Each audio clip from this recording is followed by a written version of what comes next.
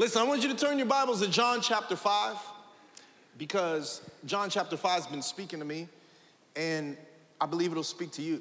And I say this as often as I can, but I want to encourage you every time you hear a scripture in church here, every time you hear a passage, offering message, prayer moment, sermon, podcast, look that scripture up for yourself because God wants to speak to you, right? God did not commission me, release me, and ordain me so that I could speak on behalf of God to you and you could never hear from God. Like we're doing this together. You actually can hear from God. You might not ever preach a sermon up on this platform, but I'm telling you, I want a church full of people that they're the best preachers they know. You got to be the best preacher you know, because I'm not going to show up in your bedroom on Monday and preach to you a sermon when the enemy's trying to tell you a lie about what he's called you to do.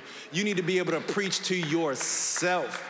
You need to be able to open God's word and give your spirit and your soul the sermon that it needs in the moment that you are in. So I want to encourage you to get in a habit to write down the passage of scripture that you're going to hear today and read it for yourself throughout the week. But we're going to take a look at John chapter 5, verses 1 through 15 and see what God would have to say to us.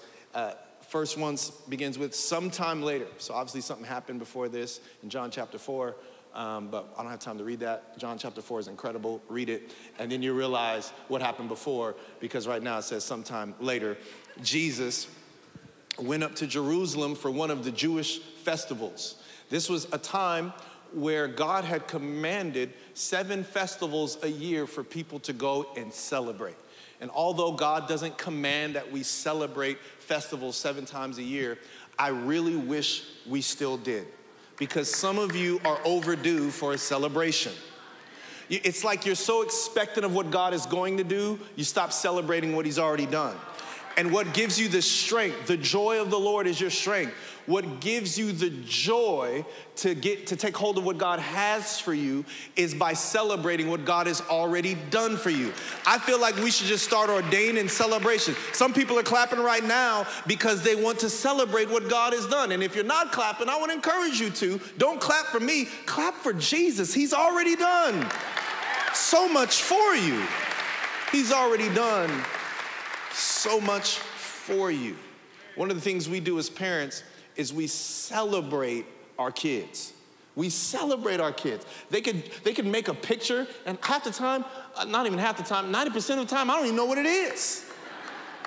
But I celebrate. A good father celebrates ugly pictures. And let me tell you something. I don't know what your walk with God looks like. It might look like an ugly picture, and you might be handing it to God like, this is all I got. And God's like, yeah, this is amazing. At least you broke out the markers and you're trying. God celebrates you. Come on, anybody got an ugly picture they're presenting to God the Father today? Come on, I'm giving mine to God right now. Come on. Anybody call crayons crowns? I learned when I was 37. They're Crayolas. Jesus commanded them to celebrate 7 times a year. And so they were at one of these Jewish festivals. And it's interesting how a party could be going on over here and we're getting ready to read about somebody who needs a healing in the middle of a party. You ever feel like that? You need something from God. Somebody over here is partying and celebrating and you need a healing. We're going to read about what happened of this. It says, now, there in Jerusalem near the sheep gate, there was this pool, which in Aramaic is called Bethesda, and which is surrounded by 5 covered colonnades. This was nice. Here, a great number of disabled people used to lie, the blind, the lame, the paralyzed. One who was there had been an invalid for 38 years. When Jesus saw him lying there and learned he had been in this condition for a long time, he asked him, do you want to get well? Sir, the invalid replied, I have no one to help me into the pool when the water is stirred. While I'm trying to get in, someone else goes down ahead of me. It's important that we understand the historical context because historical context helps us get better revelation about who Jesus is or what is going on. And this is important historical context I want to tell you about, that by reading this passage of scripture, I know that this place was not in the hood because they were gathered around the pool. And if it had been in the hood, they'd have been gathered around the sprinklers so they can run through them and get their healing. Come on, anybody ever ran through the sprinklers because nobody around had a pool? Anybody ever ran through the sprinklers with their floaties on? You know you're scared of the water when you're running through the sprinklers and you can't move your arms, you just running. That was just me? Okay, all right, Pacific Palisades. I grew up in San Bernardino, didn't nobody have a pool, okay? I did. Let me tell you something. I did tell you, sidebar has nothing to do with my message. You know you grew up in a bad neighborhood when somebody steals meat off your daddy's barbecue grill. I'm gonna leave that there. Somebody stole the ribs off of my dad's barbecue grill after he had put barbecue sauce. My dad went to get the ribs and they were gone. I'm just gonna give you a little context of the neighborhood I grew up in from 0 to 9. There was no pools with colonnades where I grew up. It's interesting because he gives Jesus an excuse about this pool. There's nobody to help me get in the pool. And then Jesus said to him, get up, pick up your mat, and walk. And once the man was cured, he picked up his mat and walked. The day on which this took place was the Sabbath. And so the Jewish leaders said to the man who had been healed, it is the Sabbath. The law forbids you to carry your mat. Isn't that interesting? How the man was an invalid for 38 years, got a miracle, and the religious leaders were looking at his mat. Missed the miracle because they were looking at the fact that he was carrying his mat on the Sabbath. And I hope we're careful that we don't do this to people because they're in the middle of a miracle, but you're still looking at the thing that they haven't figured out yet. And they're a walking, talking miracle. Some of y'all are a miracle because you cuss less. Come on, is anybody grateful that God made them less crazy? You ain't all the way, you just less crazy. I used to punch people, now I only slap people. Somebody praise God right now. It was an open hand. Give the Lord praise. Come on, anybody less crazy? I'm praising God because I'm less crazy. I'm praising God because I'm less stupid. Came home from conference yesterday, gave my son a glass of milk. My wife woke up this morning, found the milk in the cabinet. And it wasn't powdered milk. It's supposed to be in the refrigerator. And I woke up, she said, you know you left the milk in the cabinet. And I said, well, I'm praising God, I'm less stupid. I used to leave everything in the cabinet, the salsa, the milk, everything. Sometimes you gotta praise God because you're less. You're not fully where you wanna be, but you're less. And you gotta be careful, religious leaders, because sometimes, you know, not here. That's why I love around this church, because I came in here carrying a mat on the wrong day, doing stuff at the wrong time, praying the wrong way. I don't even know how to pray. And people didn't look at the fact that I still did things this way or that way. They looked, thank God I came to a church called Oasis that looked at the fact that I was a walking, talking miracle. I wasn't where I needed to be, but I wasn't where I used to be. And right now, you are a walking, talking miracle. You put your faith in Jesus. Do you know the Bible says that angels ask questions to God about you? How in God's name could the Holy Spirit live on the inside of a person who hasn't figured it out yet, who still carries their mat on the wrong day? The Bible says angels ask God questions about salvation. How could God be so gracious to you? Who are we that God is so mindful of us, David said. You're a walking, talking miracle. You're a walking, talking miracle. You're more than a person carrying a mat. You're a miracle. And God wants somebody to hear this in here so bad that you are more than a person carrying the mat on a wrong day. And the enemy wants you to think that as a believer, you're just somebody carrying something on the wrong day, doing something at the wrong time. No, you are a miracle. And people might not recognize it, but it doesn't matter. God does. You are a walking, talking miracle. You got up this morning, you're in church, you're fighting for what you believe in, and God's saying you are a miracle. They got mad at him because he carried his mat on the Sabbath. And then I bet they said it like, it is the Sabbath. The law forbids you to carry your mat on such a day. He was laid out, couldn't move. And that's the first thing you want to say? The law. And do you know, the law really didn't forbid him to carry his mat. They had added 39 different variations to what God originally said. All God said was don't work. So the only way he would have broken the law is if he had a job as a mat remover. But they added to it to make themselves feel better and to make you feel worse. You ever had somebody add something on you you were never meant, and you receive it? They added to what God said. He wasn't breaking the law. They added that. The only way he would have broke the law is he was a mat remover, but he wasn't a mat remover. He was somebody who had been healed. And they put the pressure on him. Now, here's the thing. There are some things that God wants to change about us, but it wasn't that. It wasn't that.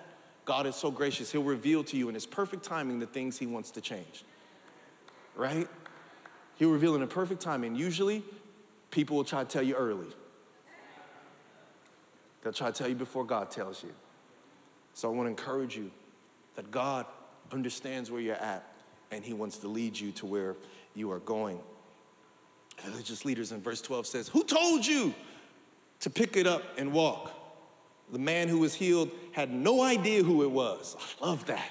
I don't even know when growth track is. I just know I'm healed. I don't know where to read my Bible. I don't know where Ezekiel is in the Bible, but I know I've been set free. I've been delivered. I've been healed. I don't know who this was, but I know I've been healed. Some of you are in here today. I don't know what's going on, but there's just something about the worship. I don't even know if it's called worship. Was that worship? Well, whatever that is, something's going on the inside of me. He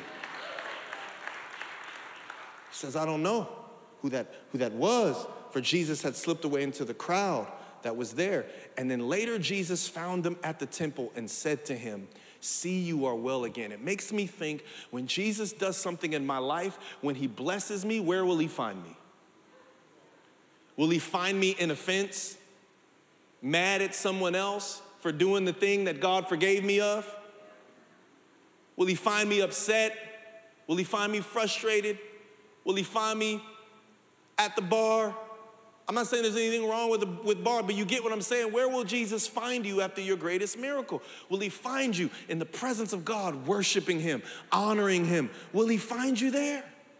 Jesus found the man in the temple and said, see, you are well again. Stop sinning or something worse may happen to you. The man went away and told the Jewish leaders that it was Jesus who made him well. I want to preach a message simply titled, It's My Turn. It's my turn. You know, when I read the Bible, there's some passages of scriptures that I have a really hard time with. Because at my core, I know God is good. I know God is awesome. At my core, everything in me wants to exalt the Lord, magnify him over my issues, over my problems. But then when I read passages of scripture, sometimes I get these questions that as a pastor, I don't even want to let people know that I have. And one of my questions is, why 38 years? Jesus showed up and the man had been an invalid for 38 years. Why is it there's this one thing that God seems to do in a moment, and then there's this other thing that I've actually been praying for longer than that thing? Matter of fact, God, I didn't even ask you to do that thing and you gave it to me, but this thing I've been on my face for 20 years still hasn't happened. I get confused. You know, Philip and I, we got back from this healing conference, and I got all fired up. I was praying for everybody who needed healing. You had a hangnail. I'm like, Jesus formed the nail back to its original state. The nail will submit to the Spirit of God. I came back like all fired up, praying for people. And I prayed for one of our team members who slipped and fell and broke her tailbone in 2 places. And you can ask her, she could barely sit down. She was like this. Sometimes I sit down after being all day with my kids, but her tailbone was broken. She didn't have no kids. She could barely sit down. She was like this. And I prayed for her. And I was like, by the Spirit of God, in Jesus' name, quick prayer. And you know, within 1 minute, she was sitting down like this. Tailbone completely healed. completely healed, never brought her any pain after that. It was unbelievable. So then I got real fired up. I start walking around like I'm Jesus, like who wants to be healed in the name of the Lord? You know what I mean? I'm like, I start walking funny. I'm like, who? You there, young man. You know what I mean? I changed the way I talk. Man, over there, red shirt. The Lord's saying that he's going. I start pointing. I was like Celie in The Color Purple. You know what I mean? Have you seen that movie? I was like, so Clayton, one of our team members, gets outside and he has a cold and his voice is a little hoarse. And I'm like, you don't need no halls. You know who to call. You don't need a secret because I ain't showed up yet. You know, I started like rhyming. Prayed for Clayton. This is 30 minutes after the tailbone got here. Prayed for Clayton all the way. I prayed for Clayton 5 times, and he went to his car hacking and coughing, and God didn't do nothing. I'm like, but God, you supernaturally healed a broken tailbone, and then I prayed for a cold with boldness and nothing? Oh, maybe I don't. Maybe her tailbone wasn't hurting that bad. And I start questioning because like there's this thing that God, see what happened to me is I went to a conference and I thought in a moment God would give me a powerful gift. And God said, I am giving you a gift, but that gift is gonna be a journey. That gift is gonna be a journey. And I wanna ask you a question. Do we only trust God in moments, not in journeys? Can God sign you up for a 38-year journey? Can God tell you when you're 10 years old that he's gonna do something in your life and 38 years later you still don't have it, but you're still trusting God because you believe him more from, not just for moments, but for the whole journey? See, when I'm at my weakest and most exhausted point, I'm only wanting God to do something in a moment. I only want him to move in a moment. God, I'm not signing up for a journey. I need you to move in a moment. I need you to do it now. I need you to show up now. Come on, by the time I gotta lay on a mat for 38 years, I'm not even happy to see you. I've been laying on a mat for 38 years. I've been praying this prayer for 38 years. I've been on 38,000 auditions, and now you wanna show up talking about, do I wanna be made well? Jesus, do you want me to be? That's what see, you can't put me in the scriptures. He knew not to come during my time because I would have made a bad Bible verse. Do you want me to be made well? Because I've been on this mat for 38 years. Asking me, do I want to be made well? Yeah. You just got here asking questions. But Jesus says in the Bible that he's the way, the truth, and the life. And you know that way is translated journey. The way is translated journey. And I wanted to write the scripture down, but I forgot. It's in Psalms 80, 84:5. And it says what, Holly? Blessed is the man whose heart, who is set on pilgrimage. Woo! Blessed is the man whose heart is set on pilgrimage. Blessed is the woman whose heart is set on pilgrimage. Blessed is the person who doesn't think that God is only good if he does it in a moment. See, we love to believe God when he does it suddenly, but we love to hate God when he says it someday. See, God does something suddenly and God does something someday. We have to learn to trust him in the journey. Man, in the moment, the girl, her tailbone got healed. It was a suddenly. God does want to do some things in your life suddenly, but I wonder if we trust God enough for him to yell, road trip. And we're going to the wilderness and the desert and the place you would never drive yourself. That's why we write songs like Jesus, take the wheel, but if I wrote a song, it would be, I should have never had the wheel in the first place. That's my song.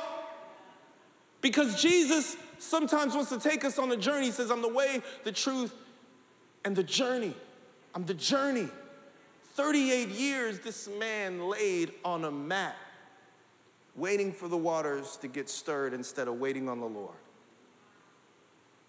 Waiting on the waters to get stirred. Waiting on someone to carry him into the water instead of waiting on Jesus. See, I want to tell you, you'll actually be more frustrated if you're waiting for the wrong person to help you. Because they won't. They won't. And sometimes like, God, if you could just connect me to that person.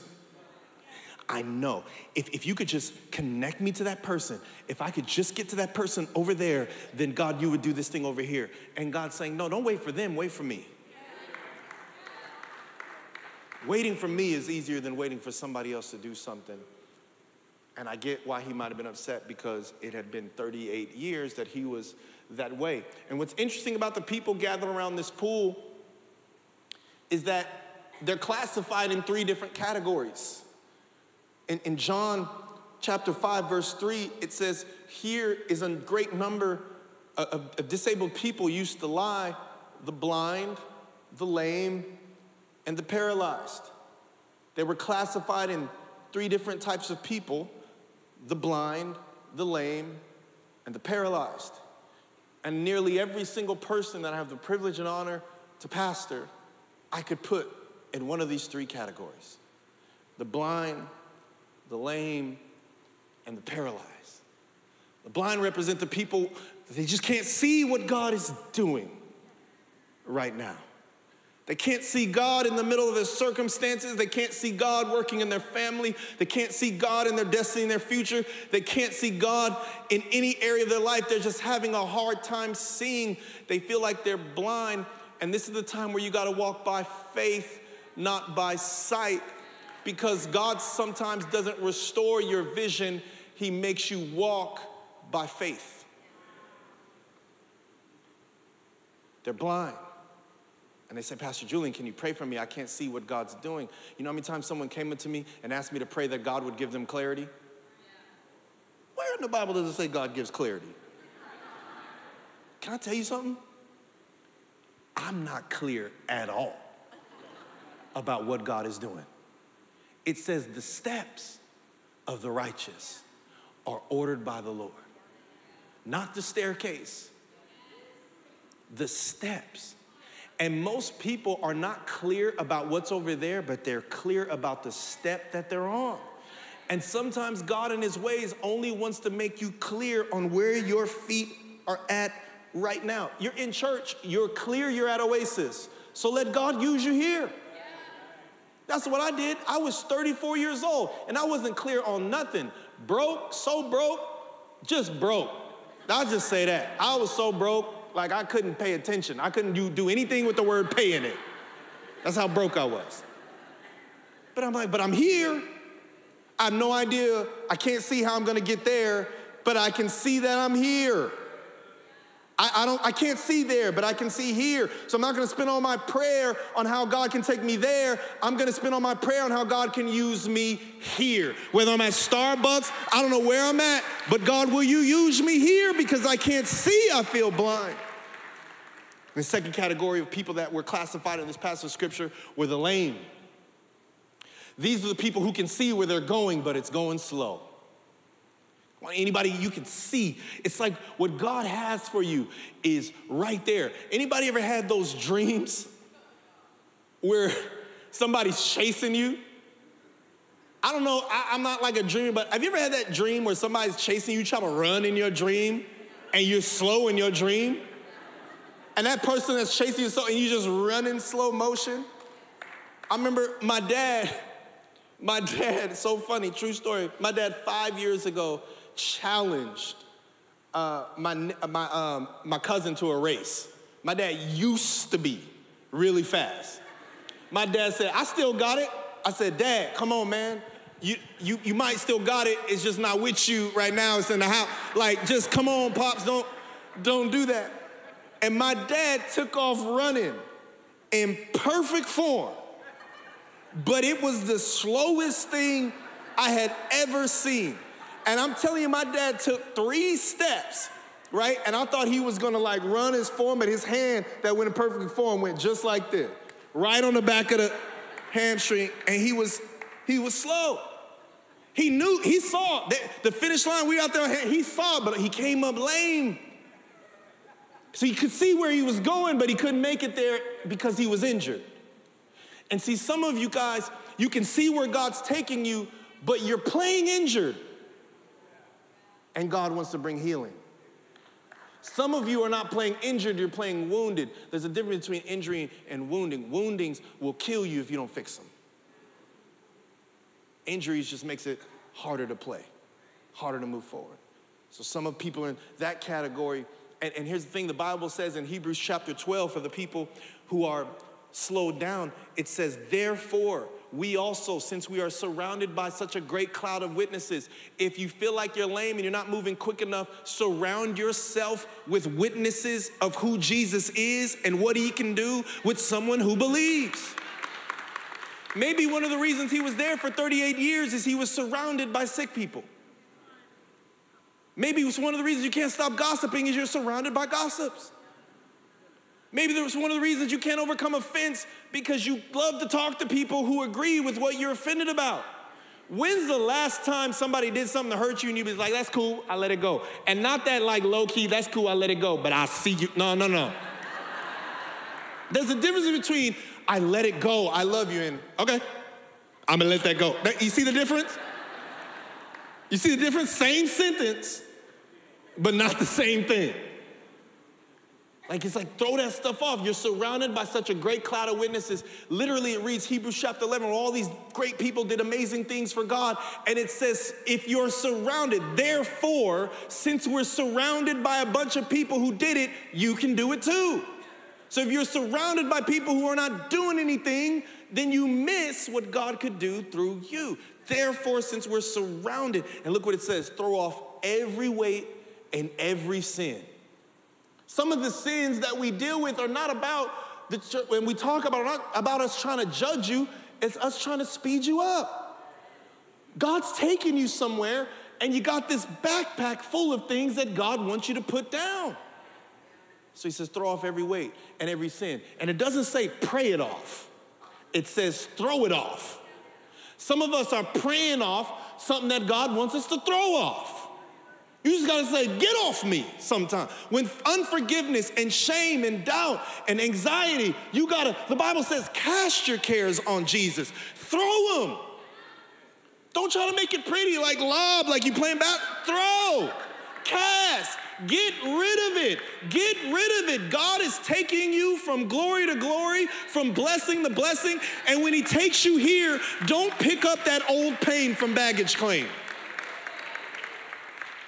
Throw off every weight and every sin. And then the last category was the paralyzed man.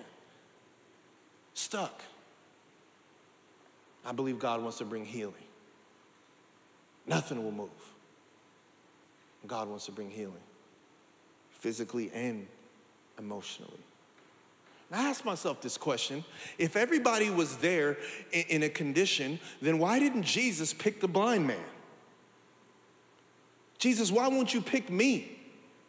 I can't see how you're gonna work this out. Why won't you pick me and restore my sight? Because I can't see you right now. I can't see what you're telling me. I can't see where this is all going. Why wouldn't you pick me? Or the lame person that can see where God has taken them. Why wouldn't you pick me so I can get to what you have for me faster? He picked the paralyzed man. And the Bible says that all of them were laying down around the pool. Now, I can't tell you why he picked the paralyzed man because the Bible doesn't say why he picked the paralyzed man, but I can give you a suggestion. Maybe he picked the paralyzed man because even though the blind man was laying on the mat and the lame man was laying on the mat, the paralyzed man had to lay on the mat. The blind and the lame learn to. I feel like sometimes God begins his miracles with the people who have to, not with the people who have learned to. You don't have to be offended, you learn to be. You don't have to be poor, maybe you learn to get in that maybe God wants you to get on a budget. I'm not trying to like judge anybody, but I'm saying sometimes the miracles start with the people who actually need one. Maybe you just should just get up and you don't need Jesus to show up. I remember I went snorkeling. Is that what it's called, Philip and Holly, snorkeling? Went snorkeling with Philip and Holly, get in the water, waves crashing everywhere. It was like my Peter moment where I stepped out of the boat. And I was the only brother out there. And I'm not a strong swimmer. Actually, what I do is not called swimming. It's not called drowning, but it's definitely not called swimming. And so I get in the water, my life flashed before my eyes. I'm like splashing around. I was scared, to be honest. And I can't remember who it was. It was Philip or Holly. I said, Julian, stand up. This is a true story, and I was in waist-deep water. I was like, frog, like, hey, stand up. Isn't that what happens with our soul? Some of y'all are thrashing right now. God, I can't breathe. And God is like, stand up. Like, God, you sent me to this thing, and I can't, somebody help me. Jesus, you gotta pray for me. And God is like, stand up. Stand up. You're in waist-deep water. There's one day God's gonna put you in the deep end, and the devil wants you to think you're in the deep end when you're in the shallow end. Stand up. I have reason to believe maybe he picked that man because that man had to lay on the mat instead of he learned to lay on the mat. And you know what I wonder sometimes? I wonder, the Bible says that the man had been there 38 years. And one day, maybe he was just sitting down and maybe it progressively got worse, and then one day he just couldn't move anymore and he was laying down. And I wonder who gave him a mat. Somebody must have gave him a mat. He couldn't move. Somebody showed up with a mat. And maybe he just like turned around and like looked at it and was like, oh yeah, this is, okay, this is perfect. Yeah, it's great. Somebody gave him a mat instead of a miracle. And so many times we come to church, we talk to our friends, and we're not looking for a miracle, we're looking for a mat. Something that makes this pain a little bit more, right there. I don't want to serve, I don't want to give, right here. I'm never going to get married because I can't trust men, can't trust women. I'll just stay here on this mat. And I never want to be a church that hands out mats instead of miracles.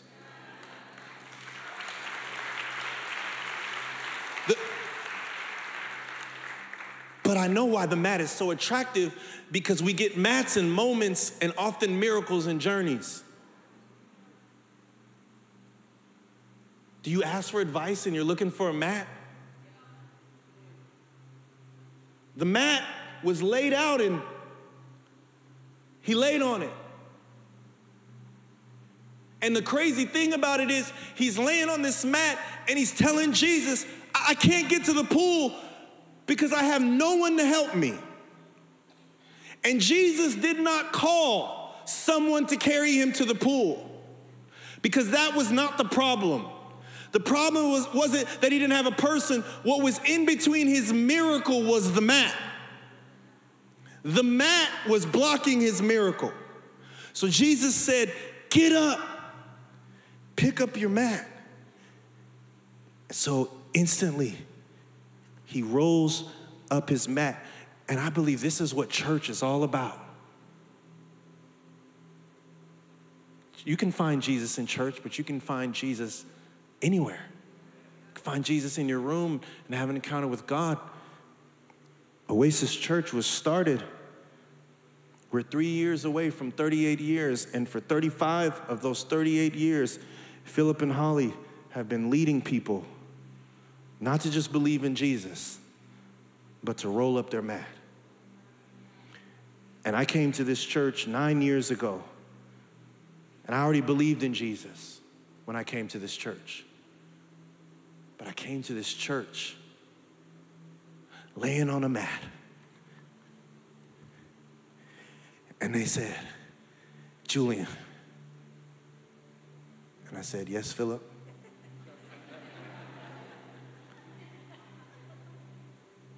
Pick up your mat and walk. And I'm not better than you. I'm not more gifted than you. There's not much difference between me and you if you're following Jesus. There's not much difference. I know you think that God gave me something he didn't give you. There's not a difference between me and you. There's a difference between our mats. I got a mat just like you, except yours might be laid out and mine's rolled up.